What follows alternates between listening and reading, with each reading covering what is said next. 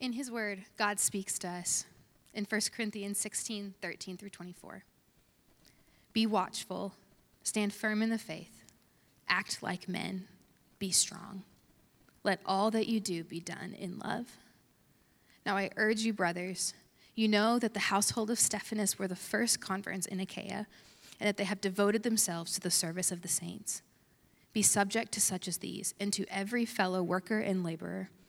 I rejoice at the coming of Stephanas and Fortunatus and Achaeus, because they have made up for your absence. For they refreshed my spirit as well as yours. Give recognition to such people. The churches of Asia send you greetings. Aquila and Prisca, together with the church in their house, send you hearty greetings in the Lord. All the brothers send you greetings. Greet one another with a holy kiss. I, Paul, write this greeting with my own hand. If anyone has no love for the Lord, let him be accursed. Our Lord, come. The grace of the Lord Jesus be with you. My love be with you all in Christ Jesus. Amen. This is the word of the Lord. Thanks be to God.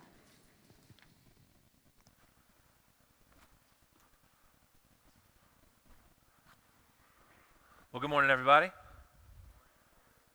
They are a tough crowd, Ben. You're right. I was afraid Ben was going to preach the announcements, and I wasn't going to have time to preach God's word. But I'm blessed that I get to be here with you. My name's Kevin, and I am happy and delighted to be here with you guys. I love coming to Shawnee.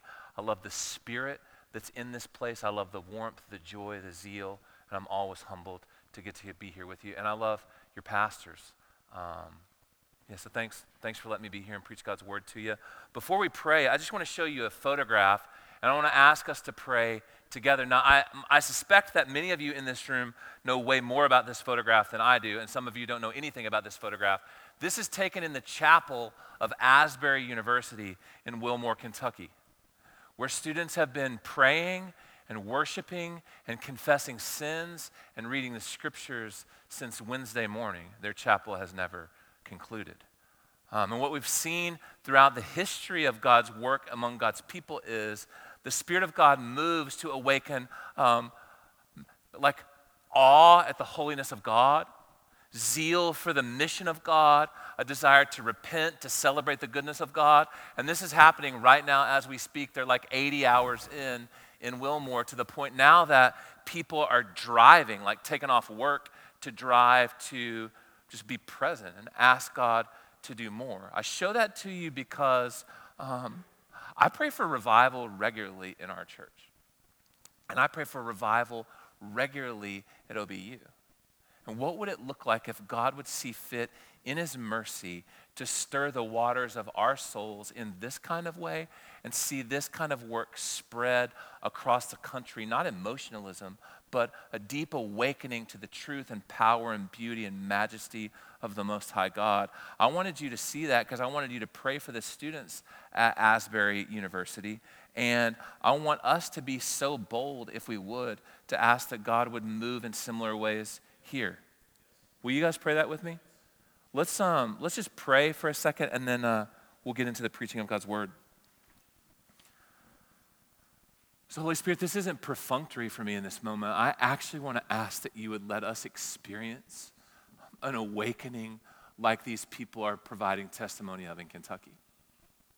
Would you let us hunger for your glory? Would you let us see your holiness and your majesty? Would you bring us into deeper contact with the reality of your love? That's part of my sermon here this morning, that we would actually experience the love of God poured out in our hearts by the Holy Spirit, Romans 5:5. Spirit of the living God, would you move right here, right now? Not in a way that we could control or manipulate, but in a way in which you humble us.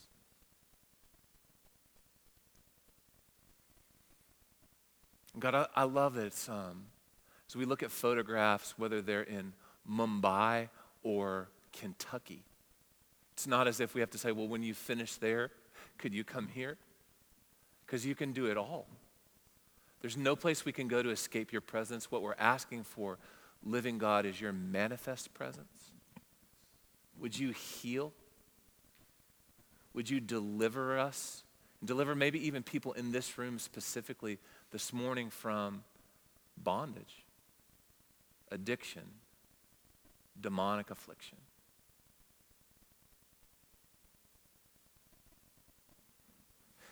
God, would you take our paltry, small faith, and would you do something more than we could ask or imagine with it?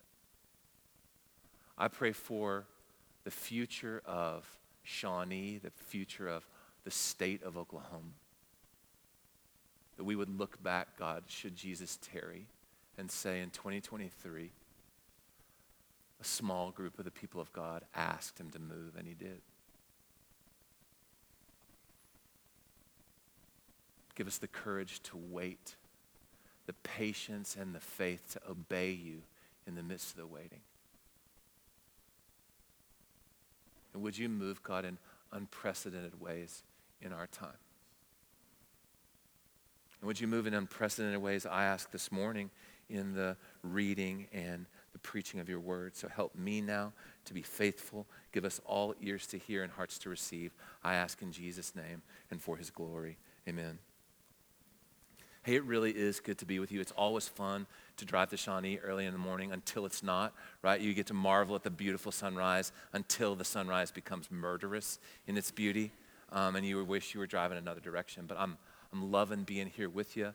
And if you're new with us this morning, or if you've been away for a couple of weeks, let me bring you up to speed of what we're doing to make sense of where we're at and how we're kind of concluding a small series in the midst of a large series.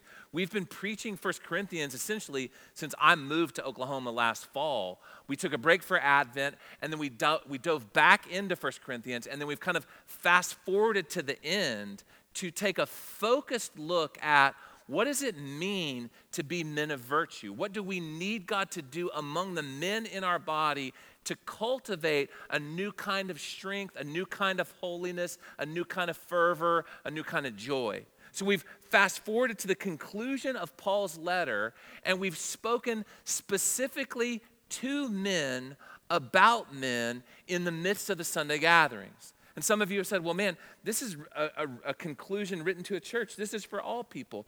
Of course it is. And we can benefit from every single word that's written in the scriptures. But Paul addresses men here specifically. And you're like, why do you think he's addressing men specifically? I'm like, well, I think that because he says, act like men. And I don't think he would tell women to act like men. So he addresses individuals in this passage. He addresses the corporate church. He addresses groups within the church. And in this moment, in verses 13 and 14, he addresses men. Now, this can benefit all of us.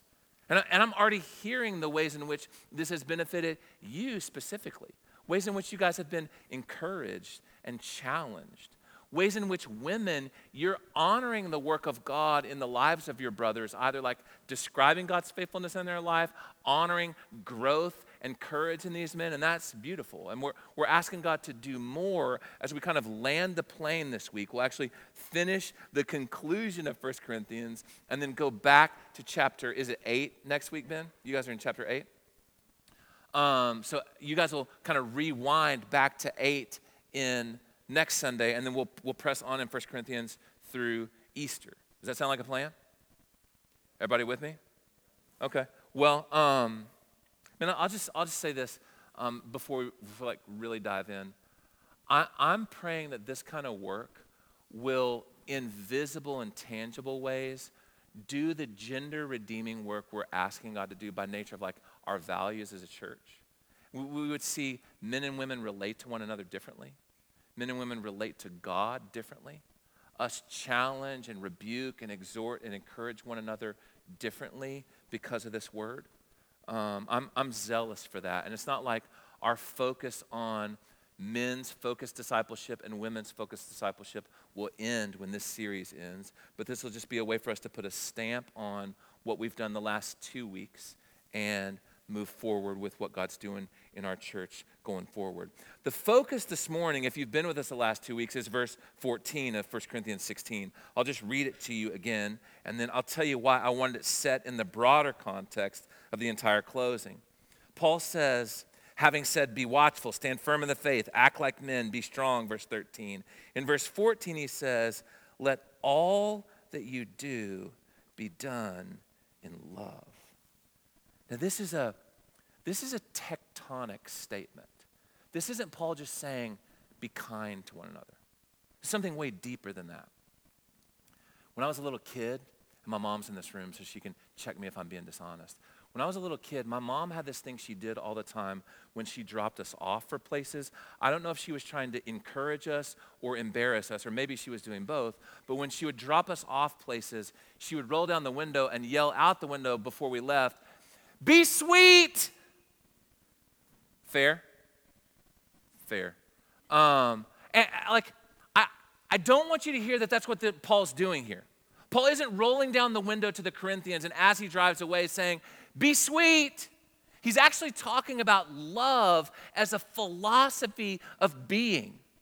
He's saying, I want you to take that which is loving and I want it to control and shape and energize and direct the totality of the way in which you function.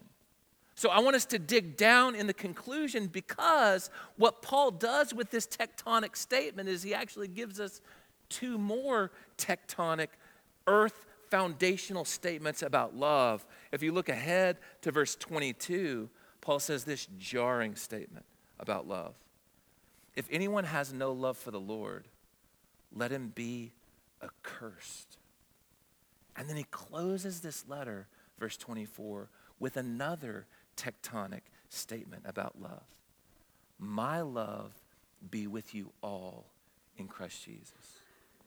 So as we end our time in this short series, what I want us to do today is I actually want us to hear and unpack these three tectonic statements about love.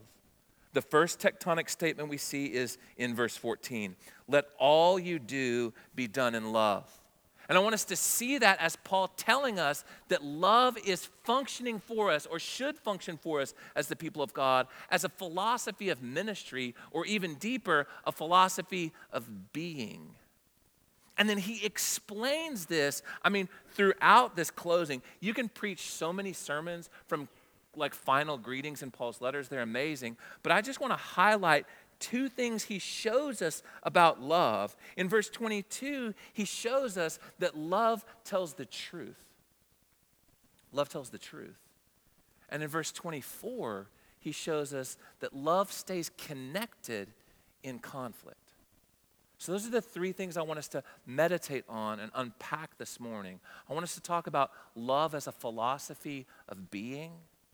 I want us to talk about how love tells the truth. And I want us to talk about how love stays connected in conflict. So let's look at the first one. Love as a philosophy of being. 1 Corinthians chapter 16, verse 14. Let all that you do be done in love. Now that's a sweeping statement, right? That's a comprehensive statement. Paul's not saying let some of the things you do be guided by love. He said let everything you do, the totality of your existence, Paul says, let it be governed by, structured around, operated according to love. Now think about this. If Paul's going to tell you something that comprehensive, it's not as if he said this in a vacuum about what love is or what love does. He's already talked to the Corinthians about what love is and what love does. If you rewind back to chapter 8, he talks about how love functions in the context of knowledge. It's very important. He says knowledge puffs up, but love enables us to operate in a way that transcends arrogance. And he does that specifically in context for like how we navigate food offered to idols, which Ben is going to pick up for you in God's providence next week. So he said how love operates in the realm of knowledge. But if you look at chapter 13, if you turn in your Bibles in 1 Corinthians, Paul has given the Corinthians the archetypal sermon and exposition on love already. So when he tells them in chapter 16 to let everything they do be guided by love, he's not speaking in a vacuum. He's already told them what love is and what love does. And I just want to read with you for a second the first 8 verses of 1 Corinthians 13, if you'll indulge me, because though this may sound great at your wedding, Paul's actually telling us something beyond a wedding homily in these verses. He's talking about how the people of God function as the body of Christ, navigating conflict as we minister the gifts of Christ to one another. This is a church passage more than it is a wedding passage. Not that it's bad if you had it read at your wedding. 1 Corinthians chapter 13, let's just read together verses 1 to 8. Paul says, if I speak in the tongues of men and of angels, but have not love, I'm a noisy gong or a clanging cymbal. And if I have prophetic powers and understand all mysteries and all knowledge, and if I have all faith so as to remove mountains, but have not love, I am nothing. If I give away all that I have, if I deliver up my body to be burned, but have not love, I gain nothing. Love is patient and kind. Love does not envy or boast. It's not arrogant or rude. It doesn't insist on its own way. It's not irritable or resentful. It doesn't rejoice at wrongdoing, but it rejoices with the truth. Love bears all things. Love believes all things. Love hopes all things and endures all things. Love never ends. Do you understand that Paul, when he says, let everything you do be done in love, he has this framework operating for them. And he's trying to help the Corinthians, and specifically, let's think, brothers, this morning about ourselves. He's trying to help men understand that without love, we are a jarring distraction. You know what a noisy gong or a clanging cymbal is? I mean, imagine the comedic effect of someone being in this room right now with giant crash cymbals like a marching band, and not in sync with anything else, but just on their own whim. Have you ever been with people that do that? You don't hang out with people that do that. It's jarring. Paul says, hey, it doesn't matter how much you know.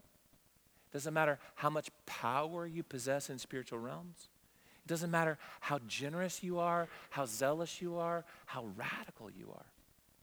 If you operate without love, you're like a jarring distraction. You're like somebody in the midst of something significant happen, just smashing those cymbals together. He goes on.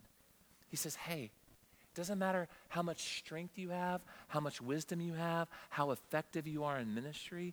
If you don't have love, you gain nothing. It doesn't matter how powerful you are, how talented you are, how recognized and affirmed you are by others. If you don't have love, you are nothing.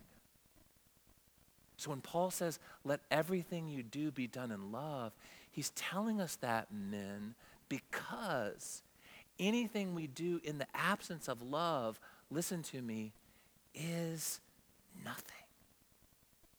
Anything we do in the absence of love is distracting at best and destructive at worst. When Paul says, let everything you do be done in love, he's not talking about some sort of seasoning that you add to the top of something, which I'm devastated to say how much of my life I looked at leadership and masculinity and ministry and knowledge and everything and thought love was just something you sprinkle on the top of that. Like, man, you can be a leader, but if you want to be a great leader, add a dash of love to that, and you're a great leader.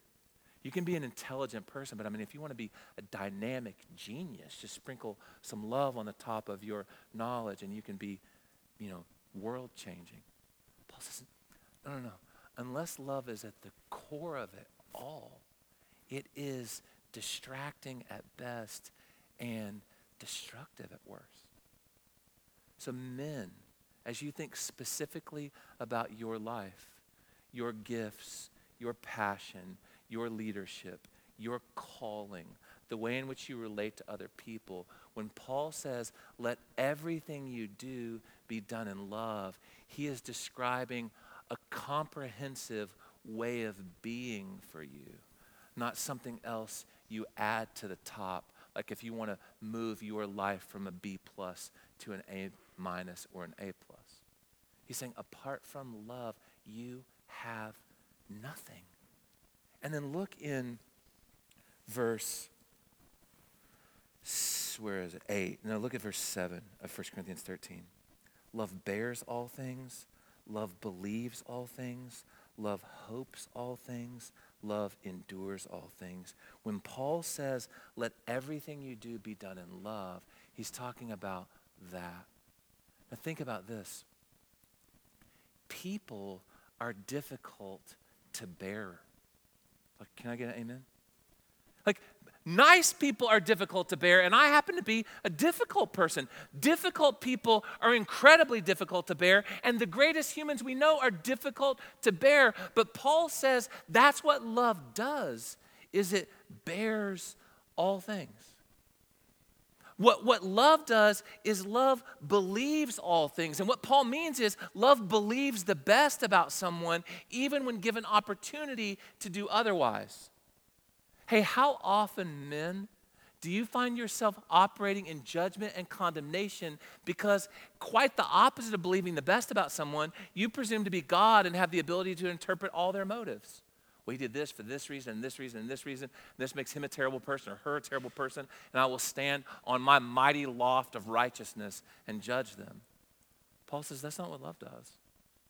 Love believes the best about someone when given opportunity to do otherwise. I had a dear friend say to me years ago, I believe the best about people until I experience the worst in them. I was like, well, that's not believing the best about someone at all. The only time you need to believe the best about someone is when you experience the worst from them. And to believe the best until you experience the worst is not only tragic, it's a chaotic view of life. Paul says love bears all things, believes all things, even when you're given reason not to. And it goes beyond that. It hopes all things. So brothers, even when we are mistreated, sinned against, betrayed, judged wrongly, interpreted negatively, even then, love hopes for the best in all things. And that doesn't mean that you're naive or that you're covering your eyes and running around blindly. It means even when I endure wrong, I can hope for God to redeem that by his grace and redeem people by their grace, because love doesn't just bear, believe, and hope. Love endures all things. That's what love does. Paul says in Romans chapter 12, verse 9, that love should be genuine. It has to be sincere. So it means it's not just like an act you put on, or love is some kind of Christian means of gritting your teeth. So as we land this plane thinking about biblical masculinity and masculine virtue according to God's word, when we've talked about being watchmen, standing firm in the faith, when we've talked about being acting like men and being courageous, Paul says none of that means anything. And in fact, none of that is possible unless we operate as men according to a comprehensive ethic of and a comprehensive philosophy of love. Love is a practical, self-sacrificial commitment to the good of other people, to the interests of other people, and the benefit of others, even above my own. And I just thought this week about how love needs to direct our affections. If we're going to do everything we do according to love, love needs to direct our affections. It needs to shape the strategies by which we make meaning out of the world. Love needs to form the structures of our thought, and it needs to guide our behaviors. Love has to direct everything. And brothers, it's critical for us to hear this in the presence of women. Love is not merely a feminine thing. It's almost as if men are lazy and want to set love in the same odd bucket that we put emotions and be like, well, that's for women to deal with. I deal with these things and I let moms figure that out, or I let the ladies figure that out, as if love is less than masculine. But love is quintessentially masculine. In fact, masculinity is impossible as it's created and oriented and defined apart from love. Love grounds masculinity. Love orients masculinity. Love activates masculinity. Love animates masculinity. Love dignifies masculinity. And love elevates masculinity because love grounds and activates and animates and dignifies and elevates everything. These guys are like, did you catch those notes? You want me to tell them to you again? I'll tell them to you again. Love grounds masculinity. We're not in a class. I want you to hear the heart of God for you, not get all the notes for you, but I'll give you the points. Love grounds masculinity. It activates masculinity. It animates masculinity. It orients masculinity. It dignifies masculinity. It elevates masculinity because love does all of those things for everything. See, I spent a lot of time praying for us this week, and I found myself asking God the question, God, what soil does love grow in?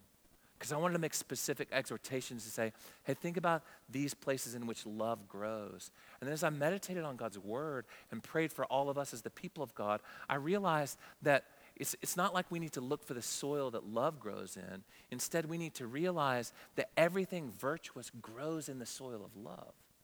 Love is the soil that everything glorious grows in. So you want to cultivate your life as a man. You want to cultivate truth, integrity, honor in your life. That grows in the soil of love. Now, lest we think when Paul says, let everything you do be done in love, lest we think that Paul's saying, just be glib and just be sentimental and just cover over the hard things. We see in verse 22 of 1 Corinthians chapter 16 that love speaks the truth even when it's jolting and jarring and complicated. Look at verse 21 of 1 Corinthians 16. And in verse 21 of 1 Corinthians 16, Paul does something that he hasn't done to this point. To this point in his letter to the church at Corinth, he's been dictating. He's had a scribe or a secretary or a personal assistant taking notes for him. And he said, hey, tell them this, tell them this, tell them this. And now as he comes to the end of his letter, he's like, hey, Sosthenes, or whatever his scribe's name was, give me the pen. I want to finish the letter myself. And he says, I, Paul, write this to you in my own hands so that when the Corinthians received it, they could go, wow, this isn't just some fabrication. This is God's word to us given through the hands of the Apostle Paul. This is authentic. This is real. And right after Paul writes that, the next thing he writes is, verse 22, if anyone has no love for the Lord, let him be accursed. Like, whoa. Hey, this is jarring. In no other letter that Paul writes, does he include in his final greetings a curse? That's a lot. Some people think, well, this is a formula that Paul's given them to ban people from communion when they actually fence the table and say, this is for Christians only. Other people have said, this is Paul chastising those at Corinth that were violating or disagreeing with his teaching. Other people have said, no. This is Paul kind of poking his finger in the eyes of self-righteous religious people that were pretending to be Christians. But I actually think we need to let the statement be as sweeping and as shocking and as significant and seismic as it is. Paul is literally saying, hey, if you do not love Jesus, it's not that something happens because you don't love him. It's that something is already true of you. If you don't love the Lord Jesus Christ, there is no one else to bear the curse for you for your sin. Paul doesn't throw this around lightly, But he uses the same kind of language, right? In Galatians, he says, if anyone preaches a gospel contrary to what I've given to you, if even an angel shows up and tells you something contrary to the gospel of Jesus Christ that's been given to me, let a curse be on him. But don't think that Paul is saying this because he hates the Corinthians. He's saying this because he loves them and you. He's not saying this because he's angry at them. He's saying this because he loves them and you. The crazy thing about love is it doesn't cover over or paper over the hard edges of reality. It actually presents them with grace and doesn't try to poke your eyes out with them, but just says, hey, let everything be done in love. Let chapter 13 of 1 Corinthians guide your life.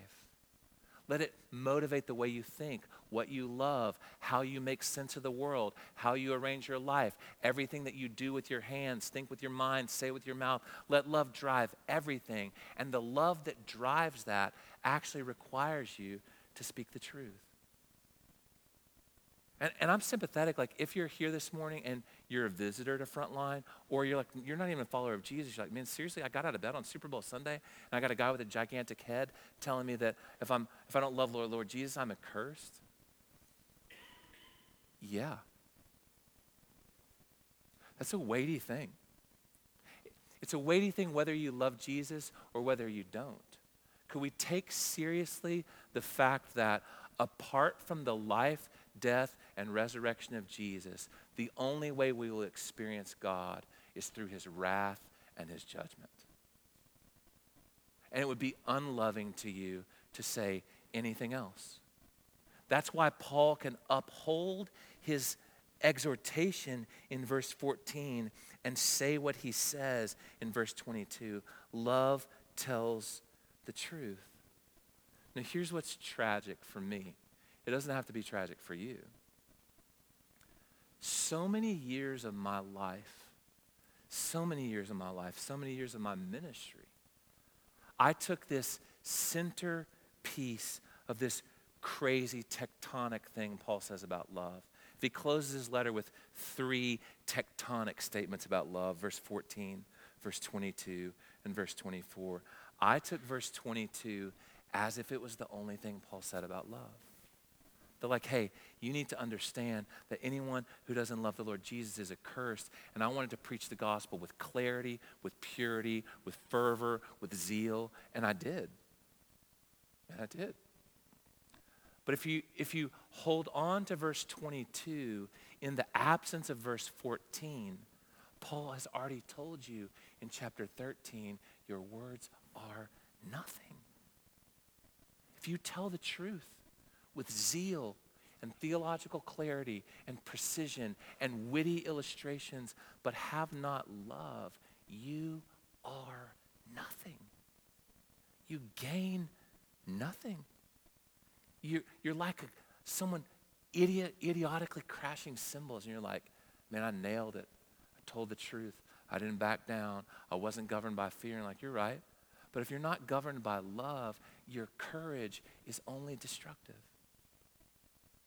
If you're not governed by love, your courage is only destructive. Distracting at best, destructive 6 of the other 7 days of the week.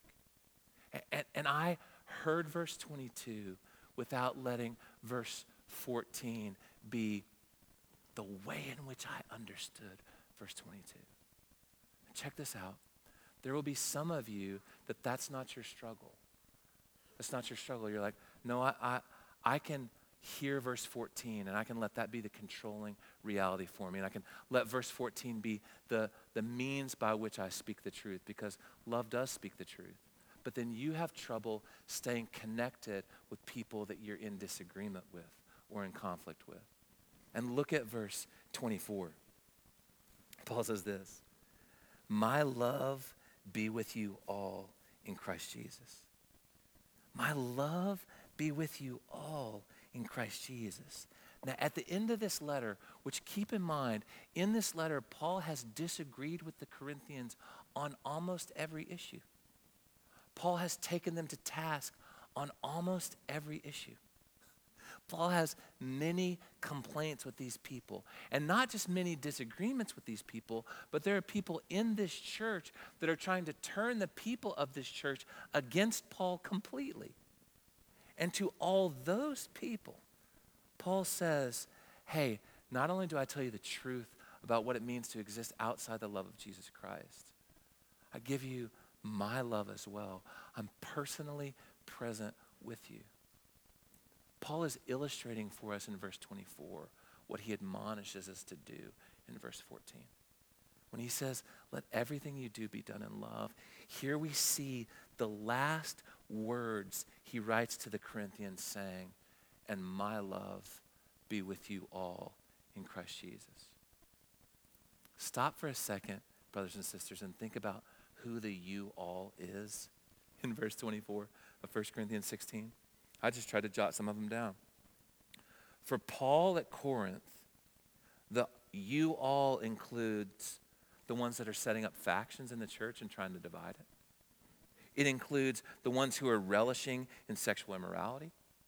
It includes the ones who are getting drunk and mistreating the poor in communion. It includes the ones who are cursing Paul and undermining his authority. It includes the one who are blessing Paul and have sacrificed for him. It includes the ones who said they're going to stand up for Paul and in the face of disagreement have cowered and joined the factions that are trying to destroy him. Paul says, my love be with all of you. He says, let everything you do be governed by love. And understand that that doesn't mean you're silent in matters of terrifying, jarring, sharp, jagged-edged truth.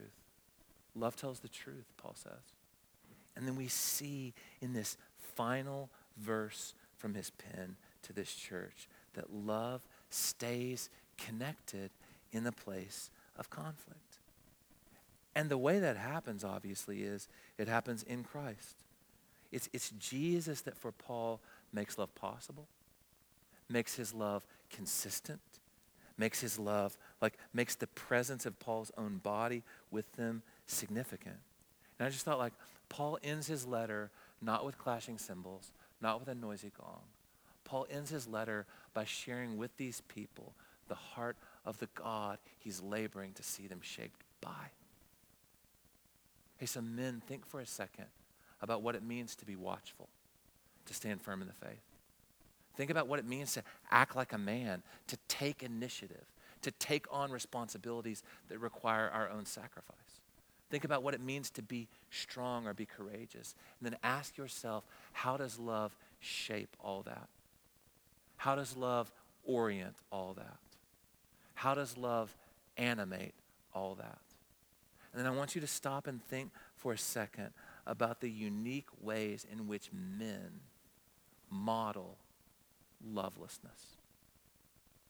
Hey, brothers, think about uniquely masculine ways in which we fail to be loving. Which lovelessness is a sin, by the way. Lovelessness is a sin. For God's word to command us to let everything we do be done in love means any place we fail to operate in love, we're sinning. And when you think about masculine lovelessness, I would suspect most of us think about domination and the overuse of strength in terms of force and bullying and something else. Which, of course, if you're using the strength God has given you to bully and mistreat others instead of to defend and protect them, that is lovelessness. And hey, men, that's something we need to struggle with all the time. It's something we need to have eyes to see. It's something that we need to be aware of. It's something that we need to repent of often. It's something that we need to have others around us asking us to check our breath and be like, hey, am I heavy-handed? Am I impatient? Do I use my strength, my orientation as a watchman? Do I use my courage in a way that doesn't bless people? Could you help me see that? As men, we have to be fervent to see the excesses of strength as a sin of lovelessness, and we need to repent of that. But we also have to understand that abdication is loveless as well. Passivity is loveless as well. And I think in our moment, because we see men chastised and ridiculed for the overexertion of strength, anything that would approximate domination, we're like, well, I don't ever want to be called a dominating person, so I'm just going to take my hands off the wheel and do nothing. But brothers and sisters, you got to hear this.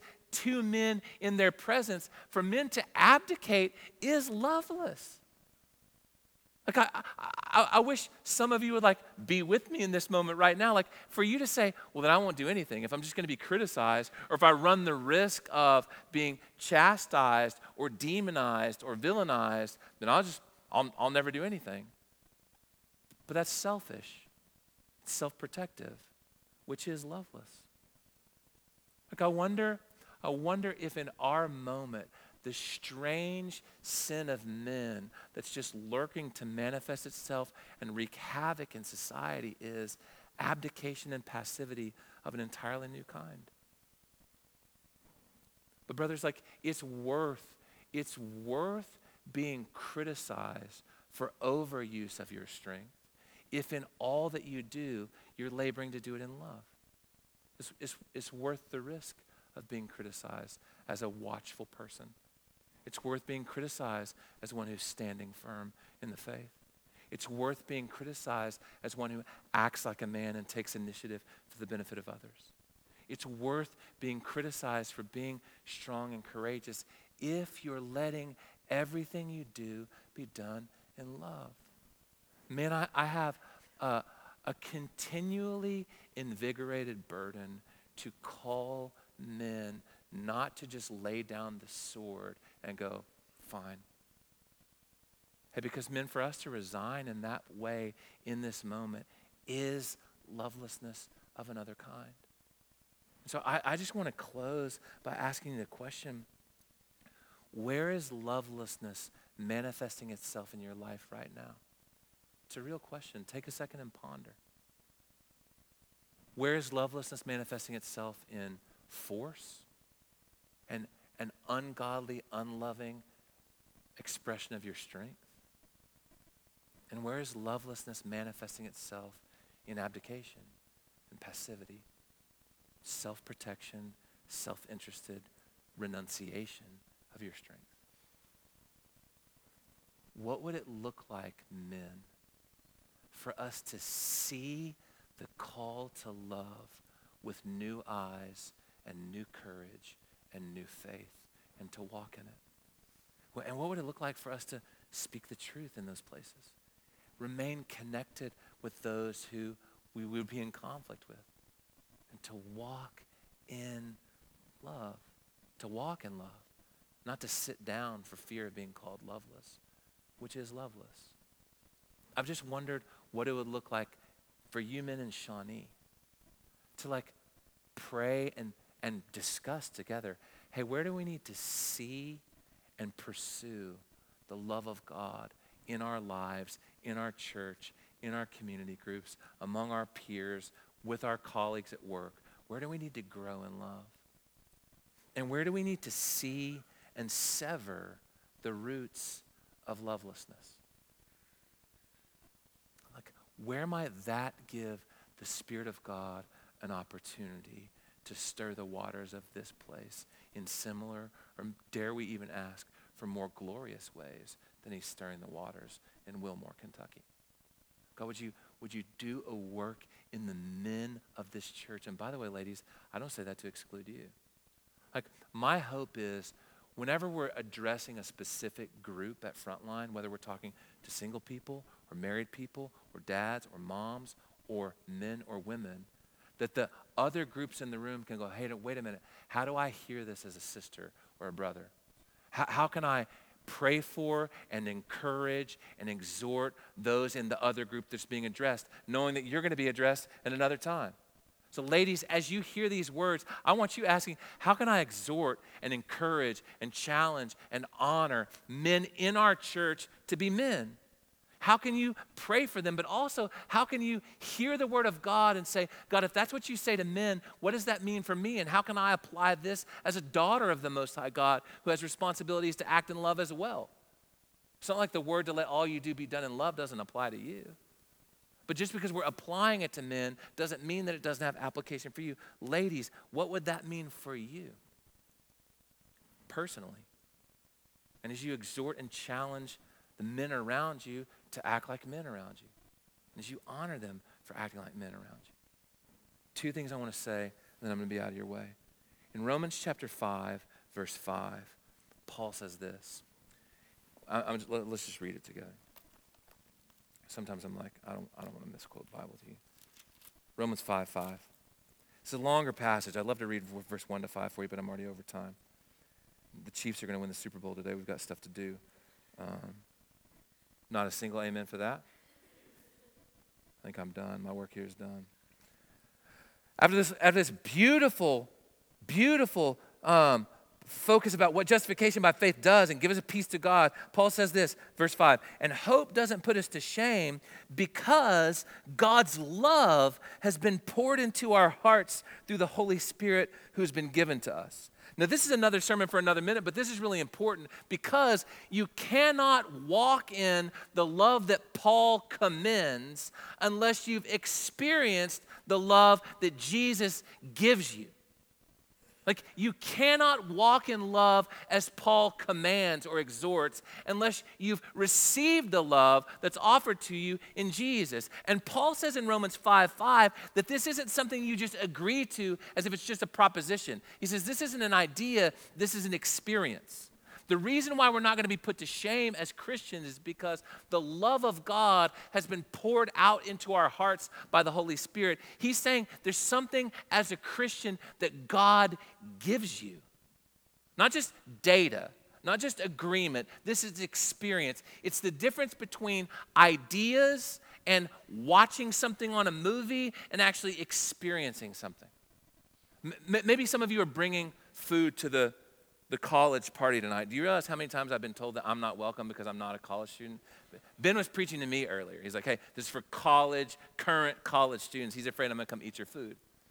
But if you think about a recipe, whether you're cooking one tonight or not, there's a difference between reading a recipe about a dish in a book. And there's a difference between watching someone cook a dish on YouTube and eating it. There's a difference. And Paul says that what makes a Christian is not someone who reads about the love of God in a book. It's not someone who watches other people experience the love of God in whatever medium. It's someone who personally experiences the love of God through the Holy Spirit. You cannot walk in the love that Paul exhorts unless you've experienced the love that Jesus offers you. You cannot. And Jesus gives us a portrait of love in John 15. I'll read this for you and then I really will land the plane. In John 15, verse 13, Jesus says this, greater love has no one than this, than someone lay down his life for his friends. Kim, here's verse 14. You're my friends. You're my friends if you do what I command you to do. Which the thing Jesus commands us to do throughout the Gospels is believe him. Take him at his word. Receive him for who he says he is. He says, this is who I am. This is why I came. And on the night he was betrayed, Jesus took bread. And after giving thanks, he broke it and said, this is my body given for you. And what Jesus is telling his disciples and you and me is, I came to lay down my life for you.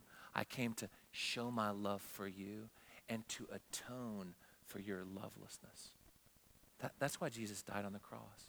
The greatest act of love humanity has ever known, to bear the punishment and the wrath for our lovelessness. Jesus says, my body lovingly broken for your lovelessness. Take and eat in remembrance of me. In the same way, after supper, Jesus took a cup of wine.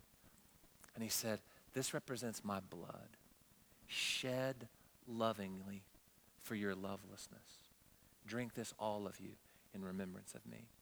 Hey, brothers and sisters, if you're here this morning and you take Jesus at his word and you believe that he lived a perfectly loving life and died a sacrificial death to receive the penalty for your lovelessness and rose again victorious, victorious over sin, Satan, and death. If you believe that, then you're a Christian. And I invite you to come and celebrate communion with us this morning. If you're here and you don't know what you think about that, then don't take this meal. It's a meal of faith. It's not like it's a meal that's going to satisfy hunger. There's nothing magic about it. We bought the bread at the grocery store, and it's just cheap, cheap wine. You can attest if you've drank it. It's cheap wine and cheap juice.